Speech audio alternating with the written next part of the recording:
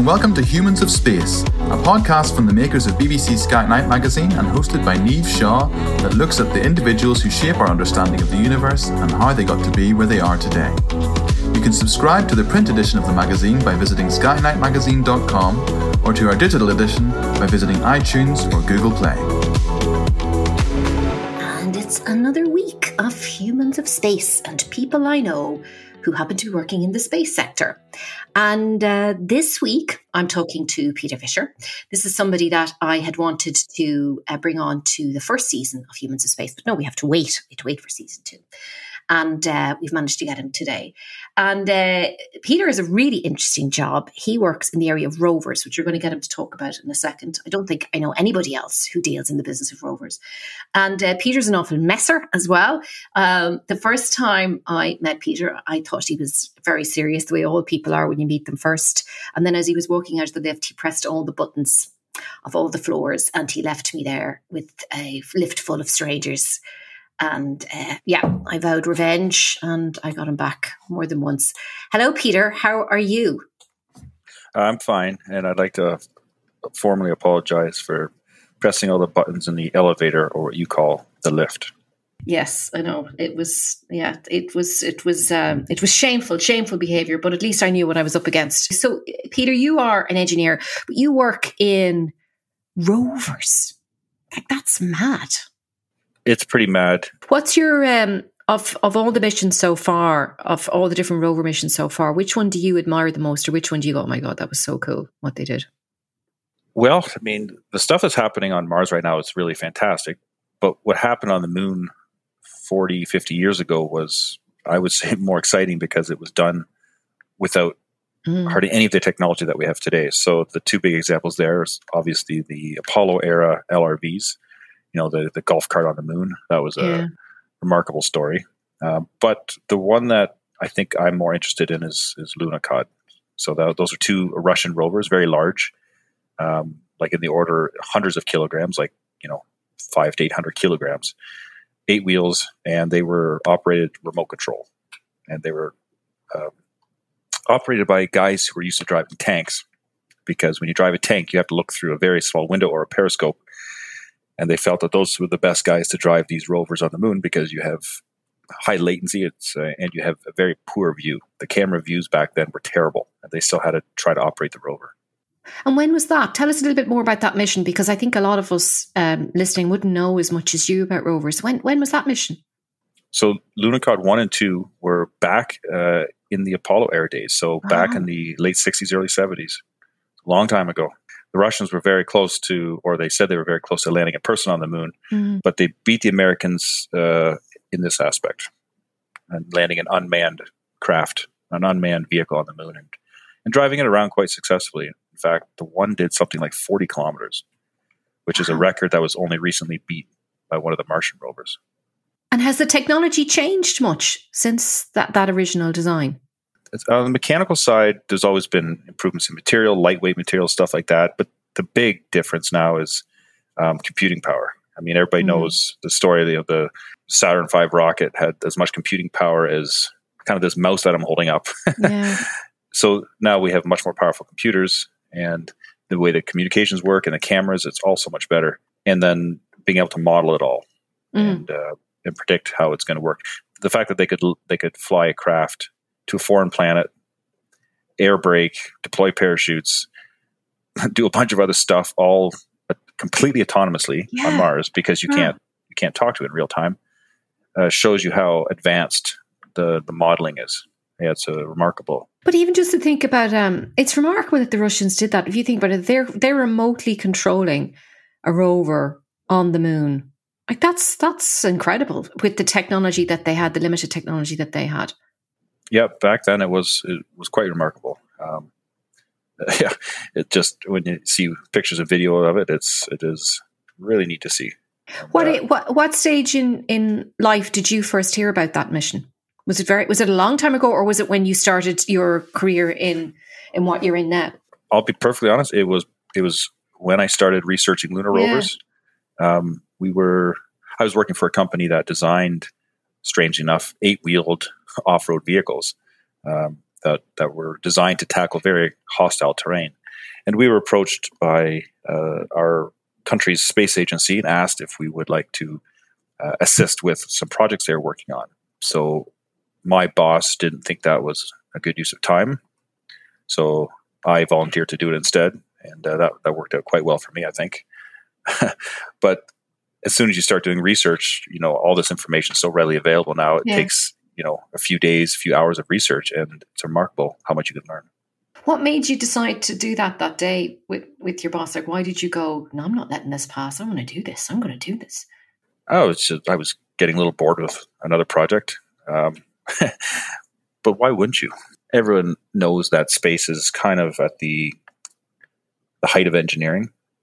We call it the aerospace world because between high performance aircraft or any aircraft and in space, this is really where it's at the peak of mechanical and electrical and everything else engineering.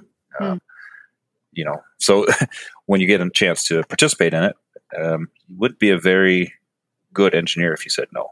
Yeah, it's really interesting, isn't it? Though, like that you were in a parallel universe, almost like you were in an industry where the technology was perfectly suited for rovers, and yet the industry that you were in just didn't see that as anything that they were particularly interested in. But because you had the conversation that day at that time and you decided to pursue it, you're now working for Canadensis, isn't that the right way to pronounce it? Canadensis, which, among our, the people that I know, you're very well established and in what you do. Yeah, there's a few reasons. Yeah, there's a few reasons for that. The technology, this specific technology we were using, almost none of it can translate into space. Think about most vehicles that run around on Earth are driving on rubber tires. So starting from the ground up, well, we can't use rubber. And those rubber tires are normally filled with air. We can't use that. So we can't use engines that burn gasoline. We have to start over. So back then, electric vehicles were not very common like they are today. Even 15 years ago or 12 years ago when we got started in this, electric vehicles were a complete novelty and not very successful. So what we were able to translate into something useful for space was the idea of how to make stuff, right? The idea of being able to make things very quickly, and especially how to drive a vehicle off-road, how to design a vehicle as a cohesive collection of subsystems that works, and just driving over rough terrain. This is not something that most typical aerospace engineers would do. So I have a rural background, we'll say, growing up as a farmer. So we get to spend a lot of time driving vehicles off-road. And when we're not doing it for work, we're doing it for fun.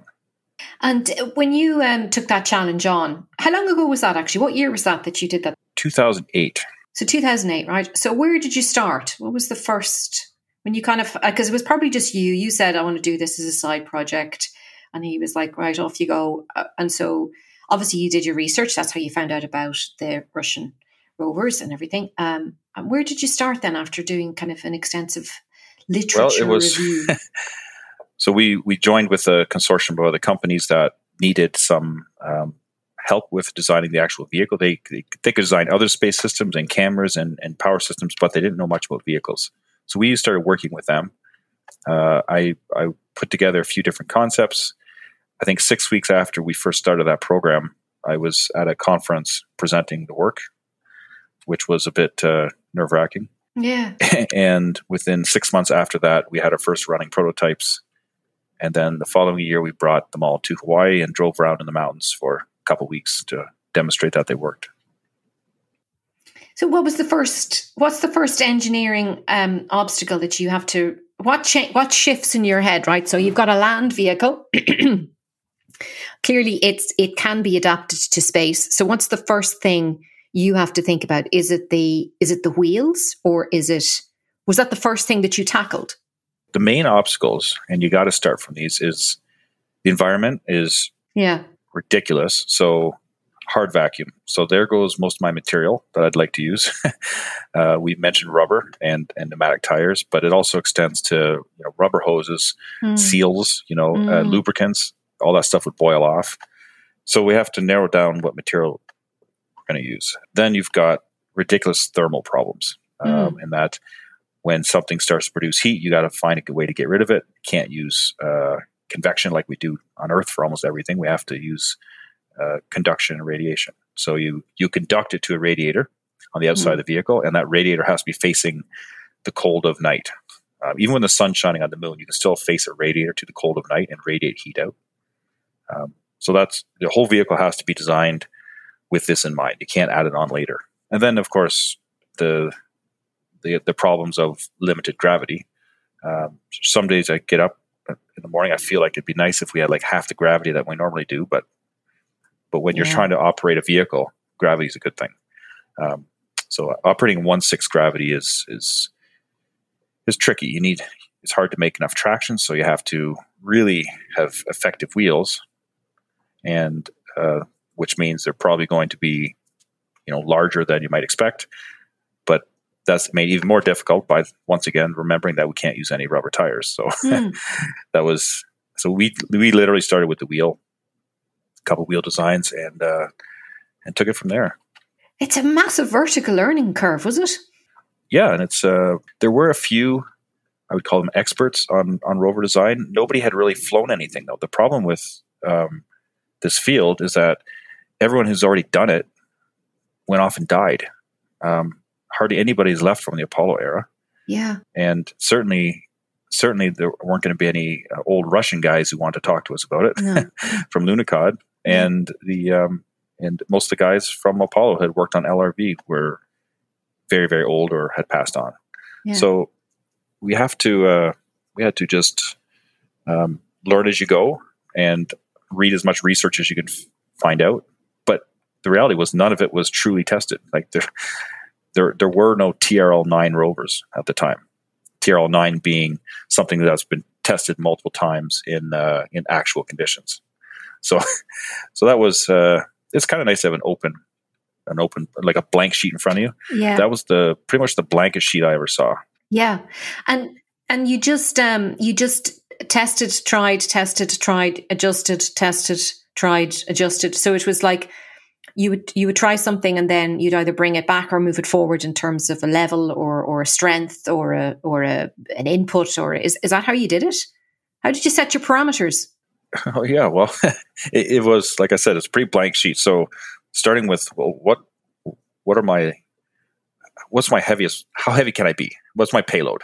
So the lander's going to land on the moon. How much payload can it take? And then you first start by figuring out how much of that payload is going to be the rover, and how much stuff does the rover have to carry.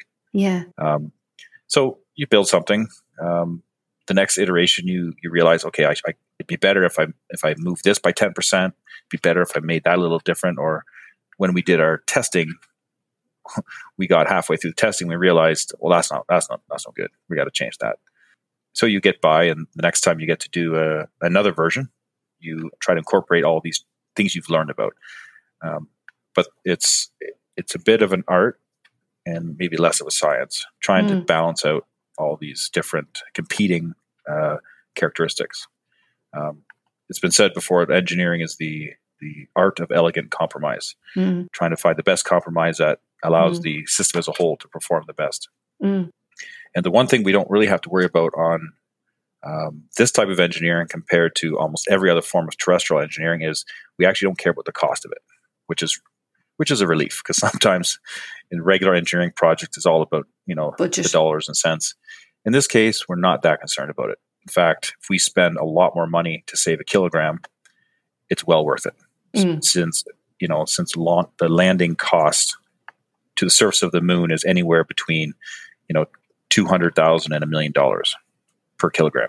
So you got your concept. So at what stage did the kind of, oh my God, I think we have it. How many weeks did you get to that where you were kind of going? Because I think anybody who's technical, there's the fuzzy ground where your forward brain is working, but it's really all the logic is happening in your subconscious, and then it kind of pops forward, and then it kind of happens, and it all starts to come together. That was how many weeks, or at what stage did you go, okay, I think we have it now. We just need to now just fine tweak it. Like at what stage how many weeks in was that? I wouldn't say weeks, I'd say years. in 2013, so we'd been working at it for about 5 years. We ended up doing a demonstration as a co-demonstration with NASA, where they provided the payload and we provided the rover. And we had developed the rover to accept many different payloads, not just one specific payload, because as we developed it, we didn't know what the payloads were going to be. So we had to make it kind of like a tractor, a farm tractor, where you can put anything you want behind it, or a pickup truck where you can put anything you want in the bed. But we worked on the rover for about a year, and NASA worked on their payload for about a year. And then we had a meeting in Florida that took about a week. And they integrated their payload within the first few hours, just loaded it on with a forklift. And by the end of the day, it was functional. So that opened a lot of eyes. And then, of course, we did the demo in Hawaii. It was all successful. Everything worked quite well. And then I think we started to say, okay, I think we're definitely on the right track here. Of course, then Canada decided not to participate in that particular project, and NASA built their own rover. So yeah, but you learned loads out of it. It wasn't so. It just in terms of the timeline. So when you said to your boss at the time or your colleague at the time, "Look, I think we should do this." So that got you from 2008 to 2013. That's how long all that took. Yep, and then the Canadian Space Agency continued development of rovers and rover components, such as wheels and drive systems, and we ended up winning a bunch more contracts and really advancing kind of the art of these rovers on how to put them together and how to design them. And every time you design a subsystem and you go through a certain amount of testing, then that kind of forms the basis for the next one. Yeah. You must have learned loads on that first one. So that question that I was asking you, so at what stage of that 5 years did you have that moment? You know what I mean? It's like an aha moment, or like, oh yeah, I think I have it. I think I have it. And then it's getting more sophisticated, getting more skilled, but essentially the fog of a bunch of text and a bunch of information has actually now become something that you can confidently say, I think I've cracked this.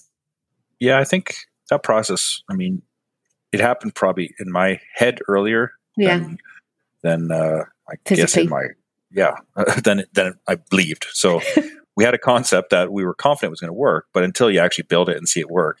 And then the other thing is, it doesn't matter if it works or not if you can't demonstrate and convince other people that it works. Yeah. So at first, it took us about 5 years to convince the Canadian Space Agency that the style of rover that we were building, which is known for being quite rugged, but quite simple as well. It took a while for us to convince them that was the better path. Engineers have this terrible habit. We get fascinated with our own work, and we love to build things that are like watches, right? The most expensive watches have like 1 million little moving parts inside of them, and we get all carried away. Rube Goldberg stuff. And sometimes we have to dial that back and say, no, we can make it simpler.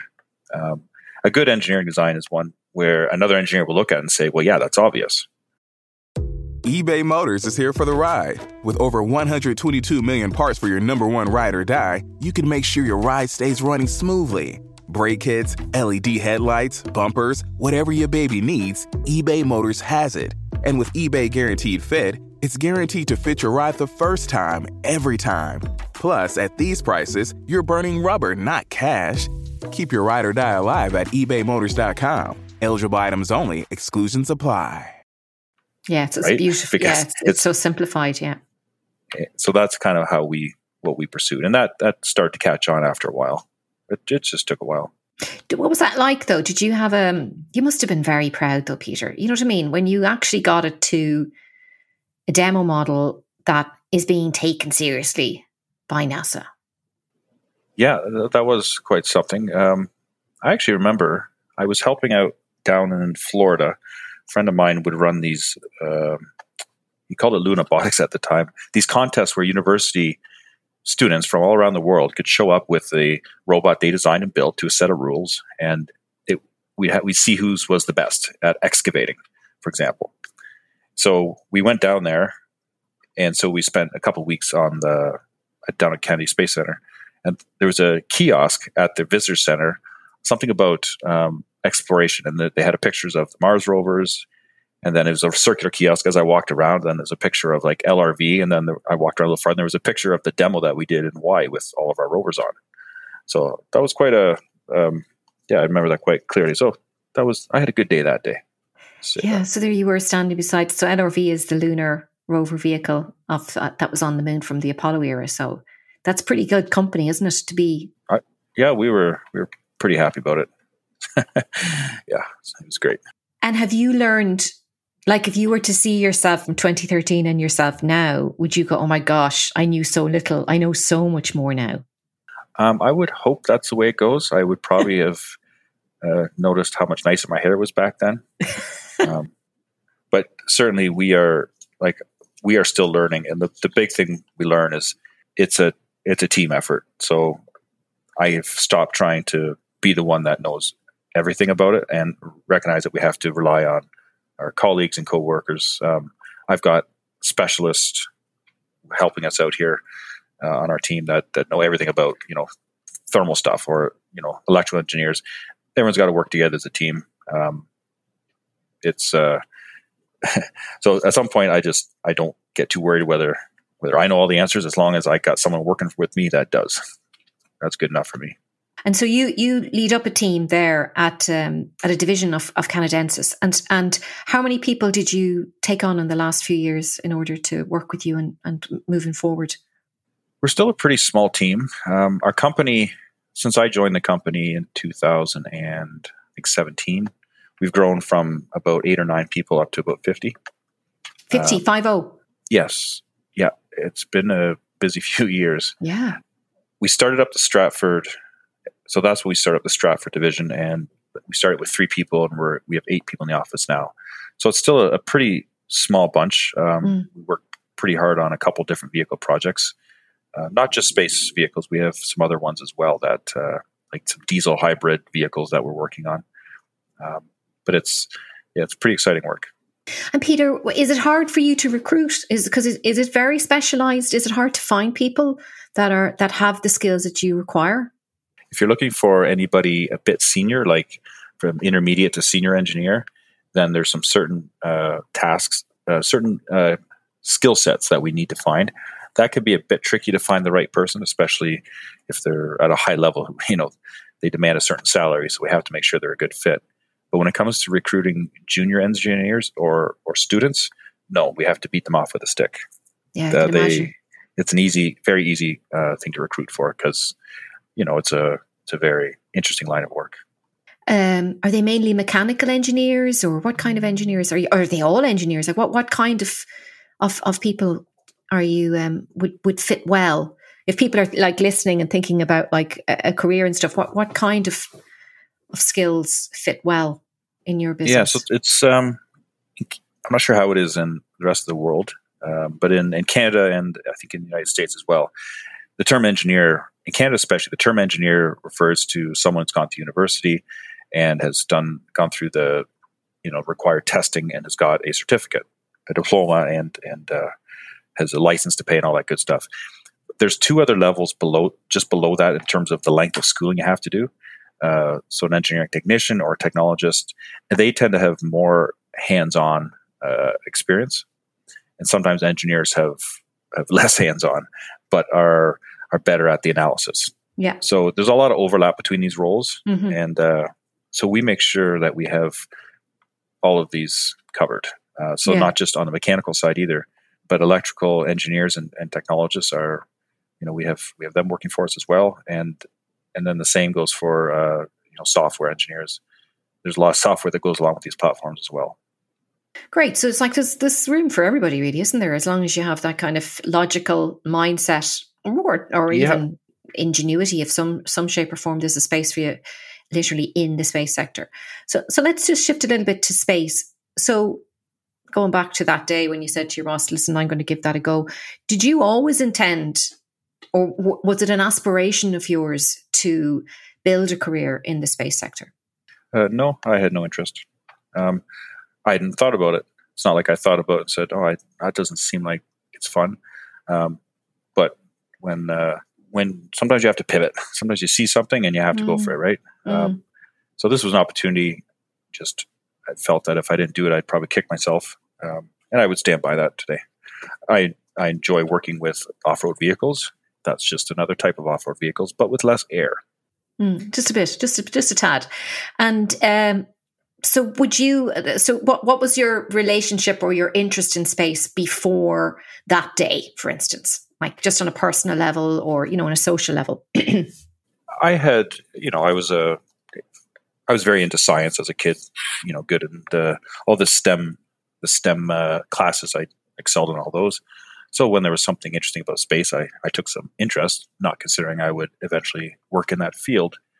I had watched lots of shuttle launches on the TV screen, never in person until I think 2013. I got a chance to see one in person, but it was so just as a kid, I was interested, but not enough to pursue it academically. Yeah, and was there a Canadian presence in were there Canadian astronauts in your younger years, or is that something that's come about more recently?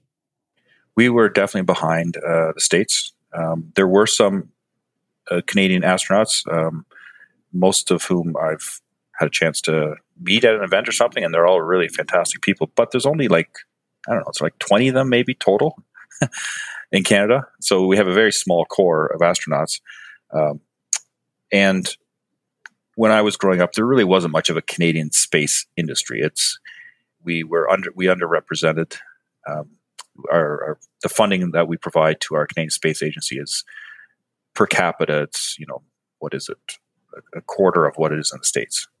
So it's a pretty small budget. We do a lot of really interesting work with that amount of money. The Canadian Space Canadian Space Agency it's got some really neat projects on the go right now. So we're happy to see that they're growing and moving in the right direction.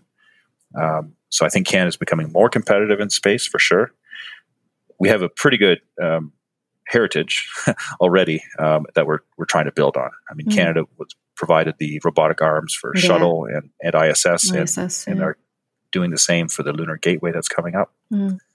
And lots of Canadian companies have contributed to many of the other projects that the U.S. is known for. And I think my favorite example is a small company in Quebec built the landing legs that went on the first that were on Eagle, the Eagle lander on the Apollo era. So technically, Canada was the first on the moon.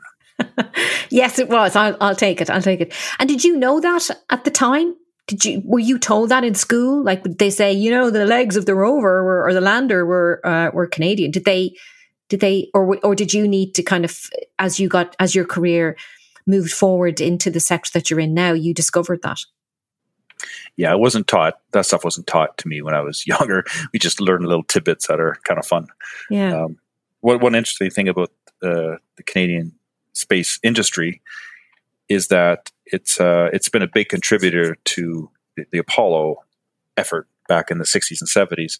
There was a very famous plane called the Avro Aero that the government was funding, that Avro was building, and it was a world-class interceptor, I guess. And anyway, it got canceled. High-profile movies have been made about it. Every Canadian weeps and moans at this terrible loss. But what happened was, I don't know how many, say 10,000 or 5,000 at least, highly qualified personnel were kind of out of work, and many of them ended up on the Apollo project. Wow. So either moving down to the States and working on that project there, or doing a little bit of work here in Canada. So it's it's a neat story, but kind of a sad story for Canada. But it's the way it is. And did you know that when you were growing up? Did Canada tell you that again, or is it stuff you found out after the fact? Yeah, it was never really talked about. I don't remember a lot of stuff. I don't remember a lot of stuff about space being taught to us in school. A little bit in science class, maybe. Yeah, and yet there was a significant input from Canada in all of those, formative missions that kind of inspired a lot of us. And then, how much did the Apollo missions impact you as a kid then? Well, I wasn't born till they were over. So. Well, I know that. I mean, so how did they impact me? Well, I suppose my parents would have had some interest in them. they were all shut down before I was born. So we didn't really, when I open up my science textbook and I learn about the first men to walk on the moon, see some cool pictures. I mean, it's very interesting stuff. But of course, I find it more interesting now as an adult when I realize how big of a technical challenge it was. So when did your interest in space grow then? And or who or where does this come from? I would suggest, I'm interested in many things, sciencey and engineering. But I would say it grew mostly after I started working in the industry. Okay. As I learned about it and did the research, it's fascinating and then getting paid to do the research is even better, right? Yeah, absolutely. And so what kind of kid were you then? What were you like? Oh boy, that depends who you ask, I guess. I was a farm kid. I did very well in school, but didn't really like it. Because who really does like school? I did. Oh, oops. Liked making stuff. We work on the farm. Farmers generally have to have some sort of. There's a little bit of engineer in every farmer, or most farmers. They often have to fix their own equipment, and sometimes even make their own equipment. And so I grew up surrounded by that sort of activity. And yeah, but like, where did your passion for it come from then? You know what I mean? Like, you could be surrounded by something, but that doesn't necessarily mean that's going to be something that you really want. So for instance, my mum grew up in a family of traditional Irish musicians. And so every time we'd meet up, they'd belt trad music at me, but I don't have a passion for it. So why did you take to it? I think engineers can be made, but they also have to be a little bit born, right? You need to have an attraction to things and understand the way things move and stuff like that. And then that drives your educational choices. I went into engineering school right out of high school, but I didn't actually like it at the time very much. So I went back to the farm, and I also took a winter job as a mechanic working on power sports equipment like off-road vehicles. And then became much more interested in engineering. And when I went back to engineering school, after taking a short break of 10 years, I found it much, much more interesting, being able to see how the theory of engineering is applied to, making stuff. So I'd say that's where my love for engineering grew very, very quickly as I was, working on machines and fixing them and operating them, stuff like that. So do you think it was just a case that the first time you studied it, you couldn't see the application of it, but then having had time to tinker away in those years as a mechanic, the information had a different value to you the second time around? That's definitely part of it. The other thing was that even though I did quite well in school as a younger person, I never could learn how to write neatly. I had terrible handwriting. I was a complete slob. And when I went to engineering school the first time, there was a lot of focus on producing drawings. You had to draw sketches of something, then you had to make a drawing of it. Yeah. And it didn't matter what I drew. I always got marked down because it was messy. It had smudges on, and pen and paper and pencil and paper don't agree with me. When I went back to engineering school the second time, things had progressed from paper to computer screens. And then I was just as neat as everybody else. Isn't that interesting? I had the same issue when I did engineering. The engineering drawing, oh my gosh, I hated it. They used to get you to draw out the letters, remember? Because like this would all be about like doing your CAD drawings, and I had to draw like a baler and a tractor and I hated them so much. I hated doing them so much, and everybody else would be flying through them, and there was just like scribbles and, using my eraser to clean up my page, and it's terrible. And it was a huge waste of time for me. And it's so true. At the time, I couldn't even imagine, like, how is this helping do anything? And now that I'm actually a real engineer, I suppose, I still don't do drawings. I work with people that are way better at it. That you like, if you hadn't have gone back, you would have always thought, no, I would have hated engineering. Like, it's just something as random as your handwriting can actually get in the way, and like for me, like I think my degree in engineering was largely lost on me because it was so theoretical, and I need to do things very practically. So my relationship with knowledge really shifted when we got into the era of video.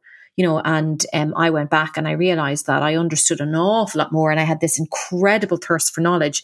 But books and me, I mean, I can do it, but I just don't, it isn't the most appealing way for me to learn things. It's either give me something to do with my hands and I'll think as I go, or let me see something and then I'll write notes. But if I actually have to be static and just read something, it's when you're talking about something that's so three-dimensional, it was just a total waste of time for me. So I did really just okay in my exams and I had no passion for engineering. And it was only really when I went back to do my PhD that the thirst for knowledge came back, but it really came back in the era of YouTube. And that's when everything changed for me, when I realized that's why I do what I do now. Yeah. Well, it's probably the same thing.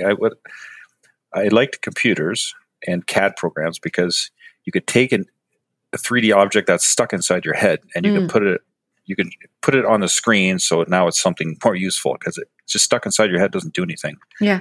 And I could see the same thing for being able to, people be able to express themselves with YouTube and with any of these other apps that you can get what's inside your head and get it onto the screen really quickly and easily.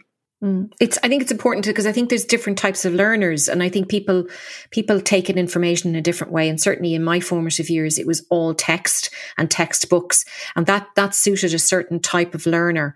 And I faked it, like I was just somebody that learned stuff off by heart. But actually, my real skill really only came much later in life. So it's really interesting.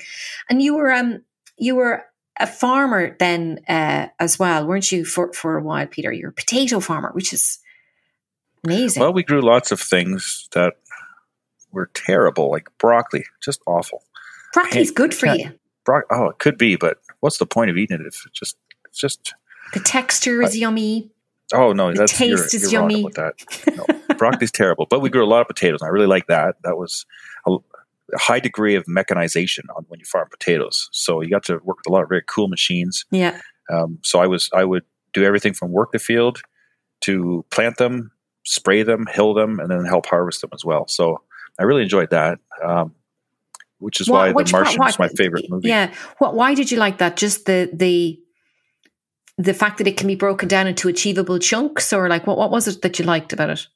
I really just, the machinery for potato farmers is just the coolest stuff. It's huge.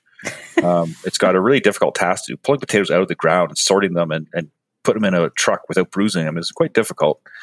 And so they're all quite fantastic. Riding around the big tractors. Who wouldn't like that? Yeah. No, I could see it. And particularly that you have to control. I saw drone footage there just the other night. I was mesmerized. I watched it a few times, actually. So they had a drone off. I don't think it was potato. I think it was like some sort of field of like, I want to say like corn or something. It was like long grass kind of thing.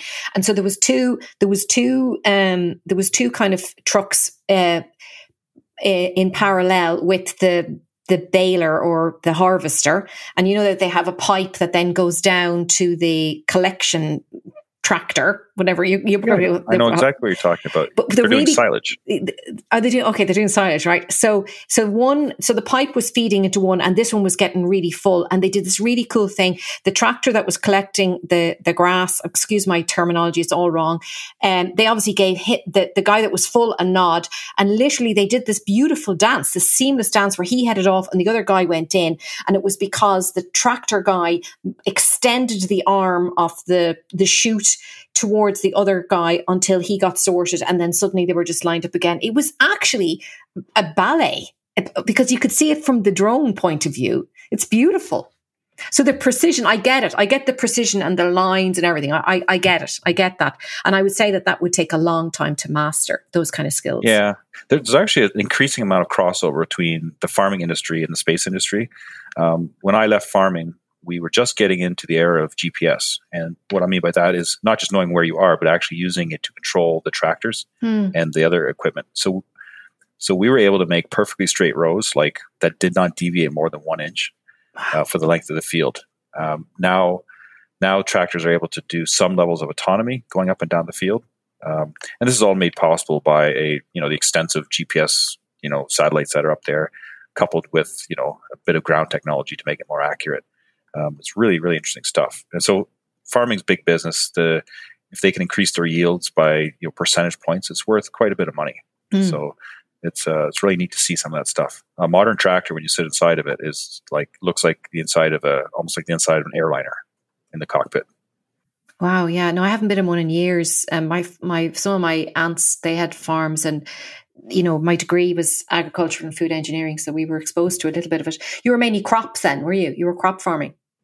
Yeah, but I just need to back you up just a second here. So your degree was in agriculture and food engineering. Now? Engineering, I know. Okay, and you describe a harvester harvesting silage as driving through the tall grassy stuff? It's been a long time, and as I said, I wasn't given enough practical stuff. I loved it. We had a farm. So UCD, that's the college where I went to. They had a farm about kind of 20 miles out from the college. And that was the best bit that I just get. Like that's when my degree made sense. But we did that for like one semester and 1 day a week. And that was the only part of it that it was in my hands. And I could see what we were talking about. Most of the time you're just sitting there getting lectured. And it just doesn't work. Yeah, it doesn't work for me. I think everybody's different, but certainly for me, so I was mediocre. I was just a very ordinary, just barely scraping through kind of person in my course. And Peter, was it tough for you to leave the land? Yeah, if you're born on a farm and raised on a farm, certainly I wasn't able to move into like a town or a city. Yeah, that wasn't on. So I still live outside in the country. So that's nice, but it's in the spring. There's always a few weeks where the farmers get out on the land, and I think, it'd be nice to spend a few days in a tractor, and do some work there, or when they're harvesting. That's another great time of the year. But for the most part, I'm happy to let other people do it, and I can just watch them. You don't jump in or anything. There's no kind of like a text goes around. If you want to help, we turn up at 11 a.m. or probably 6 a.m. or something. We need to pull out some potatoes. No, that doesn't quite happen. Most of the labor they need is actually quite skilled. Yeah. So for them to say, "Oh, hey, do you want to come and show up and operate this $450,000 piece of equipment for free?" $450,000. Are tractors that expensive? Or the harvesters are? Yes, they've serious? gotten quite expensive. Oh my gosh! There's multiple pieces of equipment have gone. The average price is now over $500,000. Big combines, big sprayers are very expensive. Big tractors are very expensive. It's remarkable. Holy gosh, it's a huge outlay, isn't it? So how do you compensate then for not having the land? Do you do any bit of farming yourself? Like, do you keep a little bit of a small plot yourself or anything? No. Well, I have a lawn that I have to keep cut. Okay. And so do you pretend you're on a tractor? Did you buy one of those mini tractor things? I sure did. Drive around with that thing. Make sure. Can you cut the grass within an inch? Can you cut the grass within an inch off line? Oh, I'm really good at it. But no, I didn't put GPS on my lawnmower yet. Great idea, though. How big is your lawn? Oh, an acre. Oh, that's big. Okay. So all right. I guess that's 0.4 hectares. I'm sure it is. That doesn't mean anything to me until I'm standing in a field. I don't know. I know what an acre is because I lived in a cottage in the country when I lived in Cork, and I was on a third of an acre. So I know what an acre is because of that. But those are just numbers. When people say that, you have to be in a room or be in that area of space to know how big it is. But and so you just mentioned that you did the Lunabotics, was it, in NASA, down in NASA Kennedy? Yeah, I did that for a few years. It was a great contest. Universities from like all over India, Sri Lanka, Poland, Brazil, Mexico, a bunch from the States, a few from Canada would show up. So it was a real international thing. At some point, they changed their policy, and it became an American-only event.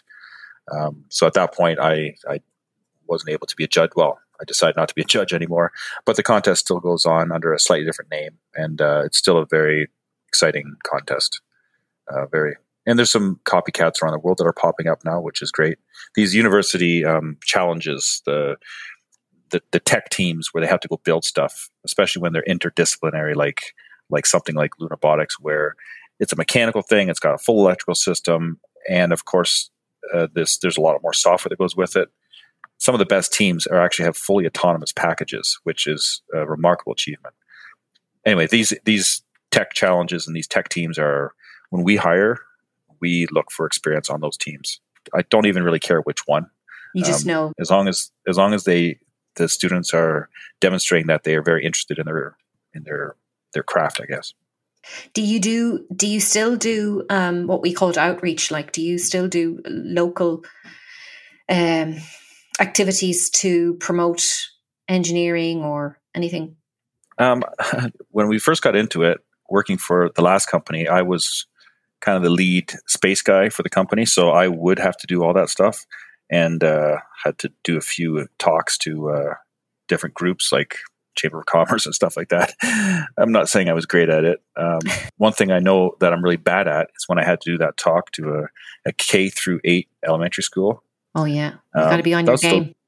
Oh yes, that was terrifying. I would say they're the most honest. That's the most honest room you're ever going to be in. Like, I love it. I love it about children, because if they're bored, they're gone. You're gone. Well, I made sure they weren't bored, but I still think some of them might be scarred. We actually took them after the presentation. We made sure they had a chance to go outside and they could practice driving it around, and so they had a good time, I think, and it was a successful day. But I don't do so much of that anymore, partly because of COVID. Everything's shut down. Yeah. But I guess it's I think it's good that your company is interested in doing it anyway, and telling people about what you do. I guess okay, I have two questions. I don't know which one to ask first. Yeah, the first one is what about if you could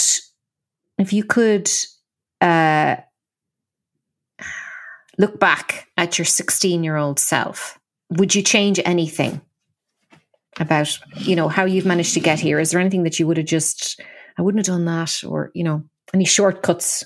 No, because that's a dangerous game to play, because everyone is where they are because of the path they took. And if they took a different path, they might have ended different. If I told my 16-year-old self that I was going to work in the space industry, then I probably would have skipped all the very interesting stuff that I've done in the power sports or off-road vehicle industry. And if it wasn't for the off-road vehicle work that I've done, I would bring little value to the space industry, because that's my specialty. So no, I wouldn't change anything. No, I can't think of a thing. So it's been an interesting journey, but it's still getting more interesting, I think. Yeah, I think it's a great time, isn't it? It's a great time to be, if you're interested in any of the STEM subjects. I think it's just such an exciting time, because you can see the space sector just growing and growing and growing by the day. Yeah, it's been, the last 10 years have been absolutely transformative. I watched another SpaceX launch, but I don't remember if it was one that was just happening or one from a month ago, because they're all exactly the same now. Yeah, they're remarkable. And then they land the rocket back down on a ship. It's crazy. That's ridiculous. So the cost of everything in low Earth orbit is plummeting. The cost to get it there is it's going down so quickly. We would imagine that deeper space exploration, the cost will start to come down as well, as the governments start to leverage this private activity. In your lifetime, which they are doing. In your lifetime, Peter, what would you like to see achieved before you're saying you have a good, long, healthy life? We're not saying that you're going to drop to the ground tomorrow or anything, but just in your lifetime, what would you like to see? Well, I'm not sure if humans are going to successfully colonize Mars or the Moon. There's tremendous technical hurdles that it sounds like a sexy thing to go visit. It's one thing to have an Antarctica style base. Not sure if we're ever going to get there. It'd be interesting. Certainly be a lot more stuff we need to develop. There'd be a lot of ISRU stuff that needs to be developed, like in situ resource utilization, getting water and building materials, and then be able to start producing things on those planets. It's going to be difficult, but that is the path forward. I would love to see some further exploration, even if it's just robotic exploration of some of the other celestial bodies in our solar system, such as some of the other moons that are out there. There's some really interesting stuff there. So I just think this exploration phase, or this exploration activity, is tremendously exciting. Mars hasn't given us all her secrets yet. Actually, I guess it's his secrets. There. Mars. There. Yes, there. That's right. The ginger planet genitive. holds some secrets back still. Yeah. So we'll see. So that's what I hope to see, and hopefully we can participate in it. And now that we see that little drone flying around on Mars, I'm thinking, shoot, there goes half my opportunity. Now they can fly around on Mars. What do they need rovers for? But I'll continue to hold out hope. Yeah, well, they've kind of become the bedrock of the whole thing, really. So they'll always be needed. And you'd always make one anyway, in case they don't. That makes me feel better. Yeah. Brilliant stuff, Peter. Okay, I have one last question, one very quick one. Do you have a workshop in your house at home? Oh, absolutely. I have oh, yes. When I stopped being a mechanic, I didn't throw away all my tools. I just took them and set them up at home. I have motorcycles that I have to keep running. I have bicycles that have to stay running. I have 4 cars on my property right now.